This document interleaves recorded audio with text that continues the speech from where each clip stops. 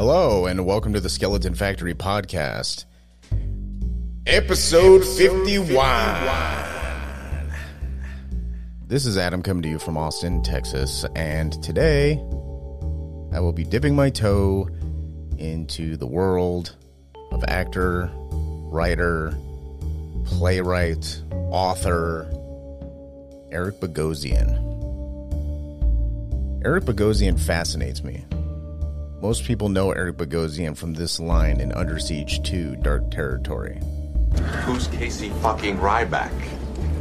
In 1988, Bogosian teamed up with director Oliver Stone to adapt a stage play written by Bogosian. The film was Talk Radio. The story follows Barry Champlain, a Jewish radio shock jock in Dallas, Texas, whose radio program has many fans, but also has many enemies. Barry Champlain, played by Bogosian, gets various death threats from white supremacists who don't take too kindly to this abrasive, loud-mouthed Jew fella flapping his gums on their radios. The inciting incident in the story is when Barry gets his regional radio program picked up by a large corporation to take the show to a national audience. Barry is conflicted about this, feeling like he may be selling out, worried that going corporate will open the door to corporate meddling. Corporate meddling that may soften his edge that got him to the success he enjoys now. The story is loosely based on Alan Berg, a Jewish radio shock jock who was murdered by a white supremacist faction called The Order in 1984. Oliver Stone films appeared suddenly in my youth. The right type of movies at the right time that piqued my curiosity into adult subjects like war, government, music, drugs, and violence. Subjects that I still puzzle over today, just like Oliver Stone's films. Talk radio slipped past me, though. The film nestled between Oliver Stone's Wall Street and Born on the 4th of July. And it's no mystery to me why I didn't tune into talk radio for the longest time. By 1988, I was still plowing through the films of 1987. And as a bored 5-year-old, when other kids were outside playing sports, I was obsessively rewatching Predator, The Lost Boys, Harry and the Hendersons, Creepshow 2, A Nightmare on Elm Street 3, The Dream Warriors, Inner Space, The Princess Bride, and RoboCop, of course, RoboCop. Not to mention all the cartoons, TV shows, and sniffing Sharpies Mom would bring home from work. It's no wonder a movie about a paranoid narcissist radio shock jock that was adapted from a stage play didn't grab my attention as a child. Talk radio never really had a chance. But I didn't jump onto the Oliver Stone train until 1991 with the Oliver Stone film The Doors, about the band The Doors. My stepsister got me into The Doors, my older stepsister, and I don't talk to my stepsister anymore. I didn't even invite her to my wedding. But by the time I saw The Doors, I saw Platoon and I saw JFK. JFK is worth revisiting now, given, all the most recent developments about, the CIA murdering President Kennedy and all. But I do recommend talk radio. It's a good example of violence is not the answer to speech you don't like. Just change the channel. The truth shall set you free. Now for a trashy murder mystery. Early 80s Bogosian was pretty sweet. In 1984, he starred in the Larry Cohen film Special Effects, along with a regular in Larry Cohen films, an actor named Brad Rinn, who him and Bogosian were both had uncredited parts as supermarket clerks in another more well-known Larry Cohen film, The Stuff. Rinn also co-starred in the Susan Settleman film Smithereens that I covered in detail on episode 45 of Skeleton Factory, titled Kill Your Parents, Fuck Your Friends, and Have a Nice Day. Bad Girl Movies. Special effects also stars Zoe Lund, who is better known as Thana from Miss 45, the Abel Ferrara film. In special effects, Bogosian plays Christopher Neville, a young hotshot director who is out of work after being fired from a big Hollywood film he went over budget on. After attempting to film himself having sex with Zoe Lund's character Andrea, he strangles her to death in a fit of rage, all captured on film. Her husband Keith, played by Brad Rinn, is suspect number one by the police after her body was dumped on Coney Island by Neville. Now, Neville could have just let Keith go down for the murder, but instead, he comes to Keith's rescue by hiring a high-priced lawyer to get him out of police custody. Neville convinces Keith, he's doing this while he's in jail, by the way. Neville convinces Keith to work with him on a movie about Andrea's life and death. The alternative is he can rot in jail forever. So Keith agrees. After this, Keith meets a doppelganger for Andrea named Elaine, also played by Zoe Lund, and convinces her to play Andrea in the movie about his dead wife. While this is going on, Neville gets his snuff film developed on the hush and ends up strangling the developer guy to death. Eventually, Neville talks Keith into playing himself in the movie, but Keith suspects Neville is a scumbag and discovers the snuff film of Neville killing his wife, but accidentally destroys it. So the only evidence is gone now. Neville wanted to make a movie where he could weave the snuff film footage into this movie that he wants to make. But since he can't do that now, because the footage got destroyed, he decides to reenact the footage with Elaine, which is perfect because Elaine is like a perfect double for Andrea. So Keith ultimately ends up stopping Neville and saves Elaine, and Neville gets electrocuted to death, which has been done a million times in movies, mostly thrillers and horror films.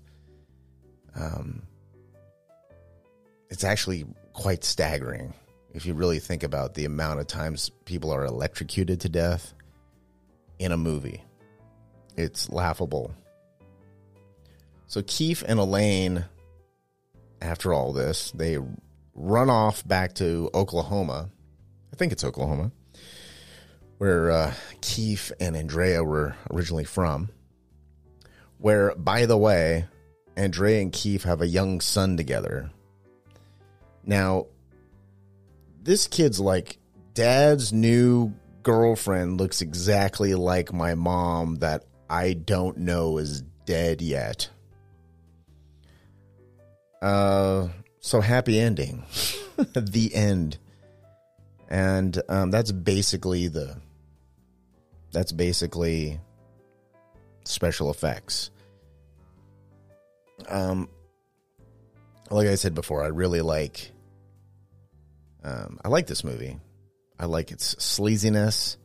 I like the bones of the story. I wouldn't mind seeing it fleshed out in long form as like a mini series, maybe even written by Eric Bogosian. That would be kind of cool. I did find the insertion of the Elaine character into the story as this perfect duplicate to Andrea a bit convenient, but the idea is that is that every character becomes corrupted, and once one character is tainted, it spreads to another quickly, like a virus. So Andrea, she abandons Keith and her child to go pose nude for money. Neville is shunned from a promising career as a director to go, film himself having sex with women without their knowledge. Keith doesn't go back home to his son to bury his wife. Instead, he becomes corrupted by Neville to join him in exploiting his wife's death to rescue Neville's rocky career and to cover up the fact that he committed a murder. Keith recruits Elaine to play Andrea in this film. And Elaine wasn't even an actress. The character of Elaine wasn't even an actress. She was this like upper middle class chick who volunteered much of her time to charities and helping other people, but she ends up ditching all of that to get naked on camera to play a woman who just died like the other day. like her murder case is still going on right now. Okay. Even the character of Detective Lieutenant Philip Delroy, he's the cop heading up the investigation of the murder of Andrea, and even he is easily seduced by the smokescreen of Neville.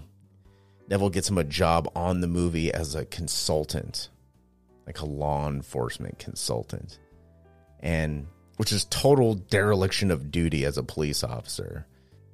Neville's mastery of keeping his enemies close is almost spooky. Special effects feels like an episode of Miami Vice.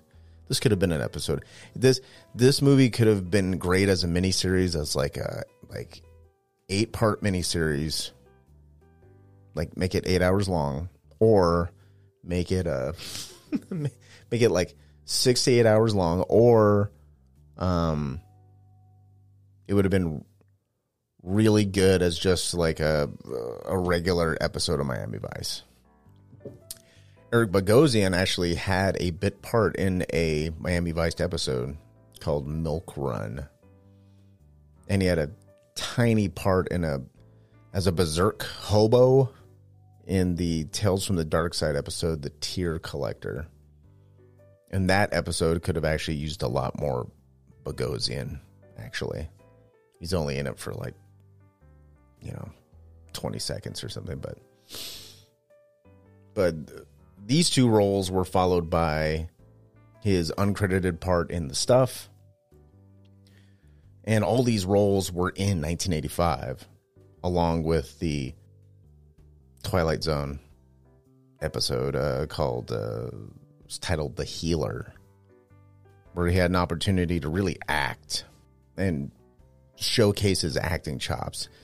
The Twilight Zone was an anthology TV show, so The Healer is like 22 minutes long. And just for shits and giggles, this is after The Twilight Zone, right? So he did all these like bit parts, and then eventually did The Twilight Zone, where the whole episode is about him. And then I think the year after, In 1986, Bogosian dabbled in the voice acting realm in an episode of Reading Rainbow as the voice of an animated character called Conan the Librarian. And I know what you're thinking. Hey, Adam, Conan the Librarian was a bit from the Weird Al Yankovic movie UHF from 1989. Are you saying the makers of UHF stole a very specific idea from Reading Rainbow a whole 3 years after the fact? Yes, that's what I'm saying. And Bogosian is in the center of this ominous conspiracy.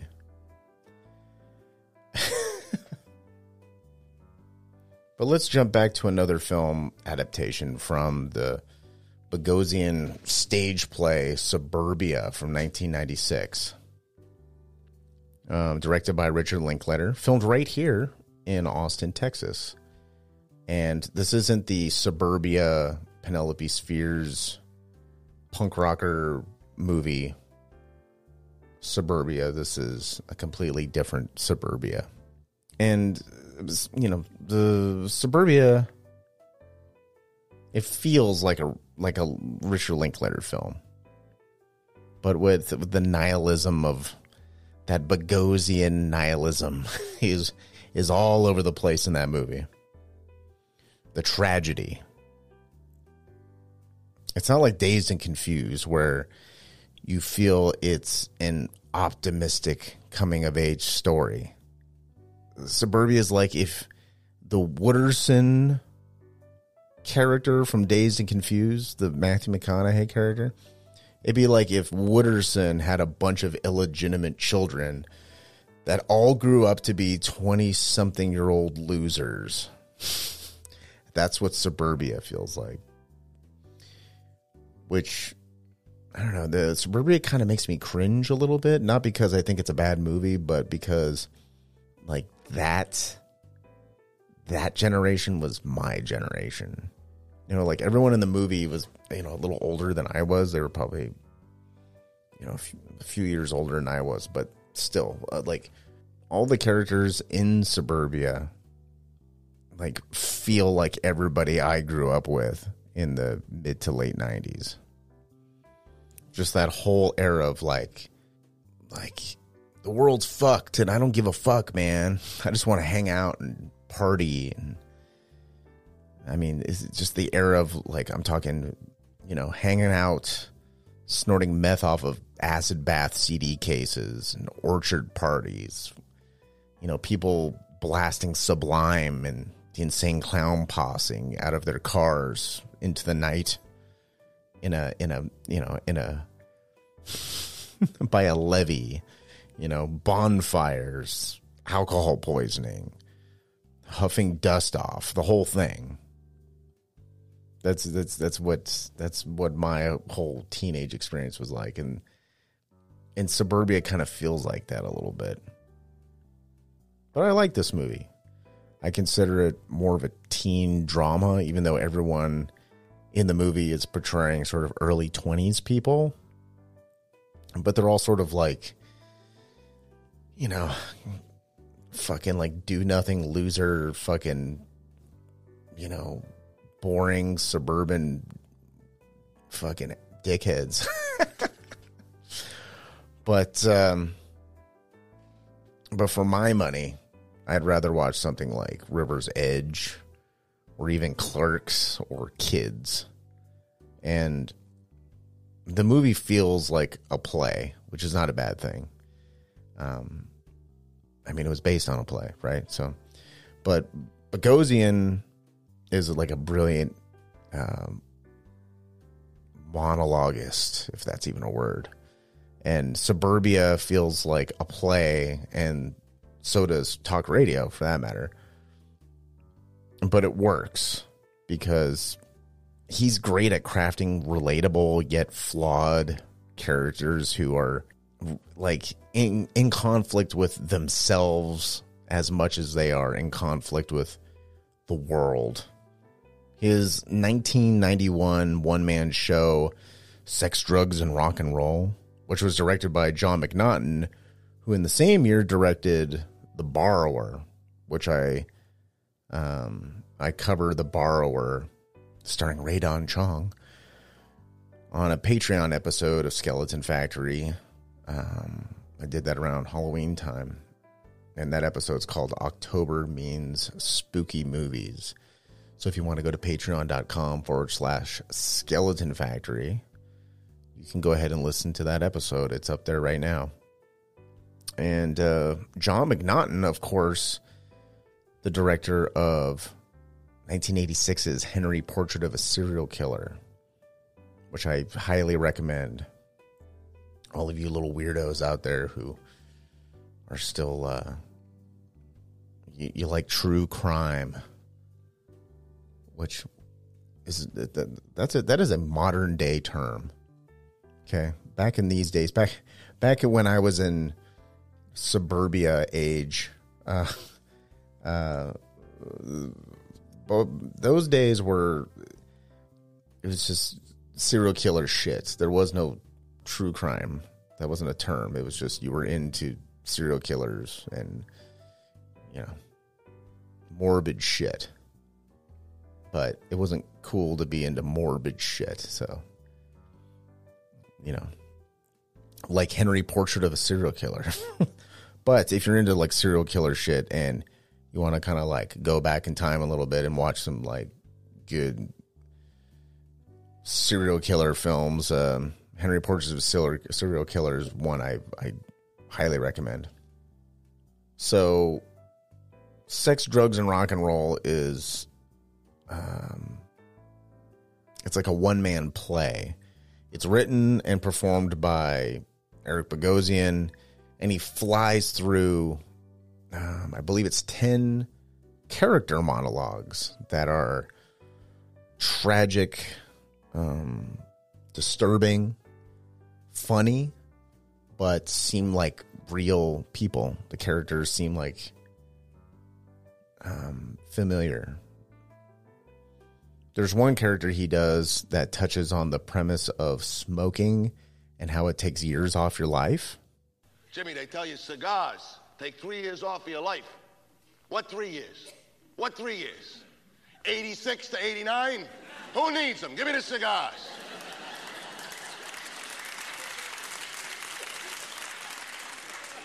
This premise is suspiciously similar to the Dennis Leary comedy special that was done 1 year later from Sex, Drugs, and Rock and Roll. The Dennis Leary special, No Cure for Cancer.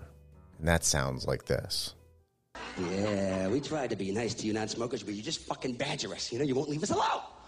You got all your little speeches you're always giving to it, your little facts that you dig out of a newspaper or a pamphlet, and you store that little nugget in your little fucking head, and you see us light up and you spew them out at us, don't you? I love these little facts. These little facts. Well, smoking takes 10 years off your life. Well, it's the 10 worst years, isn't it, folks? It's the ones at the end. It's the wheelchair, adult diaper, kid dialysis fucking years. You can have those years. We don't want them, all right? And I won't get into the parallels to the comic stylings of Bill Hicks that Dennis Leary just coincidentally stumbled upon. Adam, are you suggesting that Dennis Leary stole material from Bill Hicks and Eric Bogosian? Yes, that's exactly what I'm saying. Like when you're, 13, Dennis Leary's No Cure for Cancer is really funny. And there's some funny stuff in there for sure.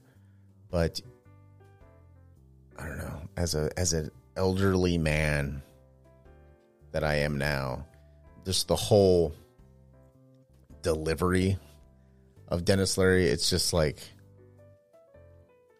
watching a recovering meth addict doing stand-up. And not necessarily in a good way, but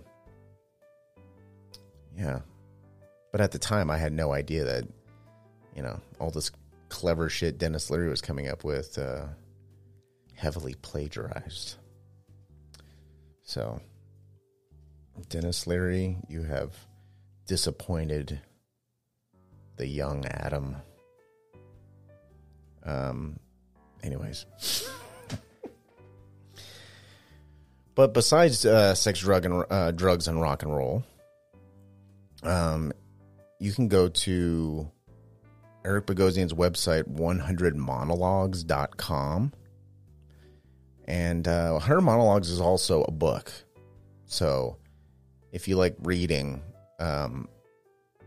you can, get the book. But 100monologues.com is interesting. And I'm going to read the description of what the website is to you right now, okay? This site is devoted to monologues written by Eric Bogosian, featured in theatrical productions between 1980 and 2006. Eric Bogosian originally performed these monologues as segments of off-Broadway solos directed by Joe Bonney. Joe Bonney's actually Eric Bogosian's wife in real life, too. In 2013, he asked friends if they would each take on a monologue to video. A new monologue from the collection 100 Monologues, published by Theater Communications Group, will be posted weekly.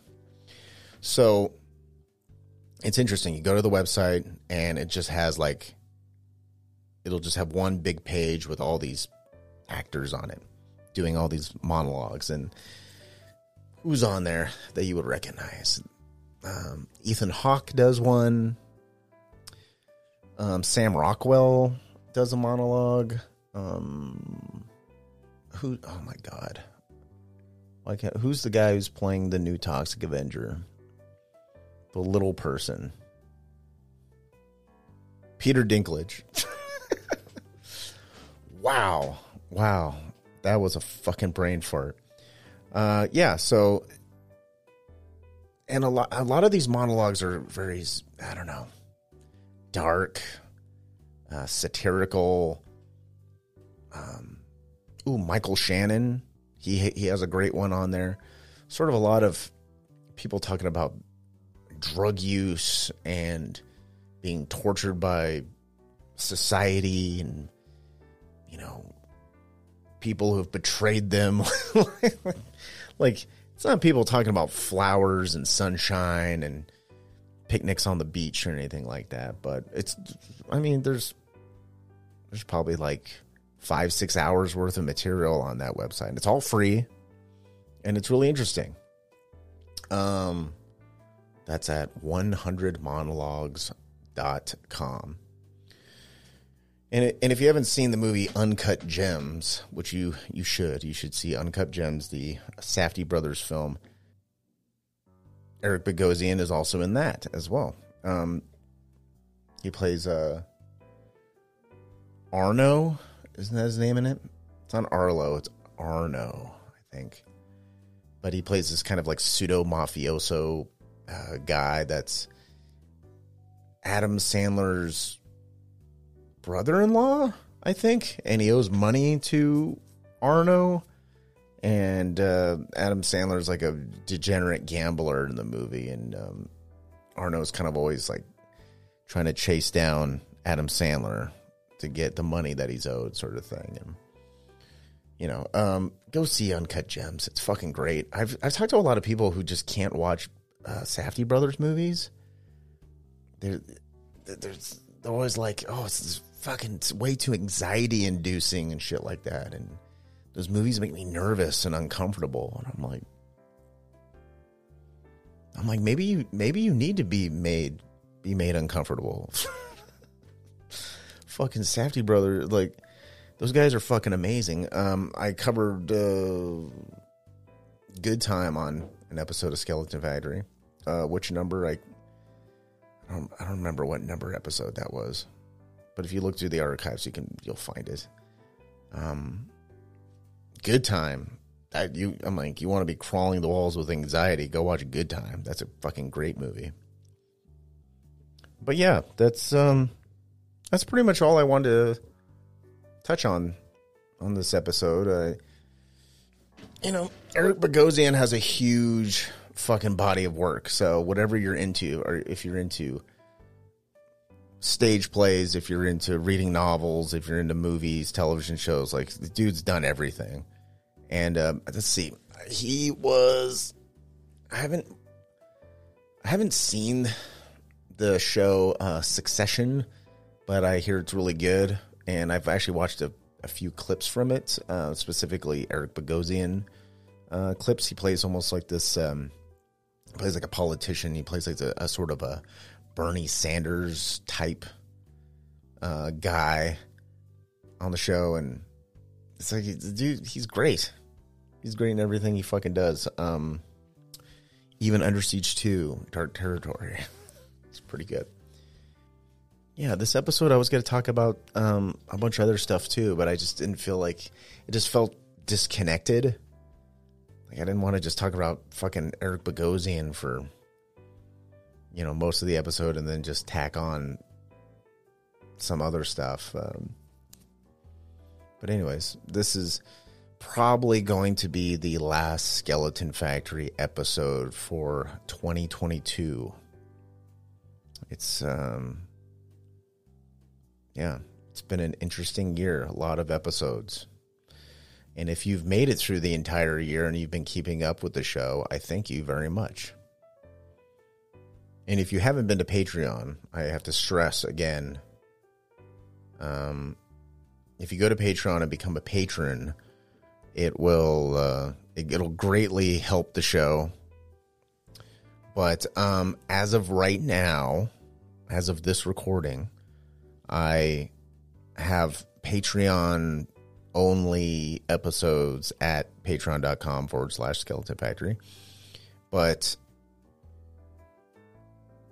every episode I post, I leave it just for patrons for 1 week. And then I just make the episodes for free. So if you go there now, everything on there right now you can just listen to for free. And a lot of the episodes I have, I'm joined by the lovely ladies of the All My Demons podcast. Check out their podcast too, All My Demons. I'm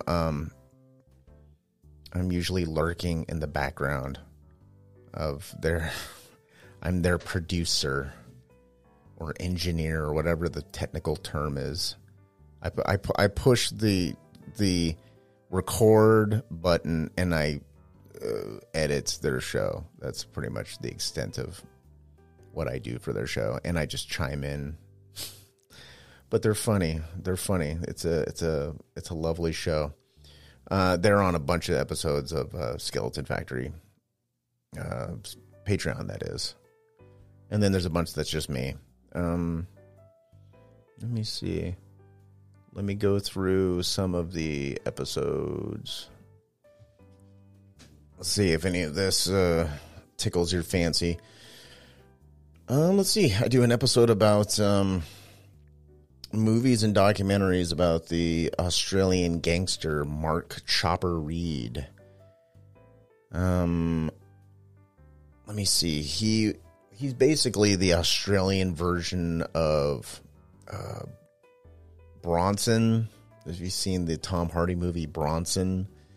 He's a kind of a Bronson type. He's kind of a crazy dude who spent most of his life in prison, and he started writing books and then got famous from writing books. And then at some point, somebody ended up making movies about them.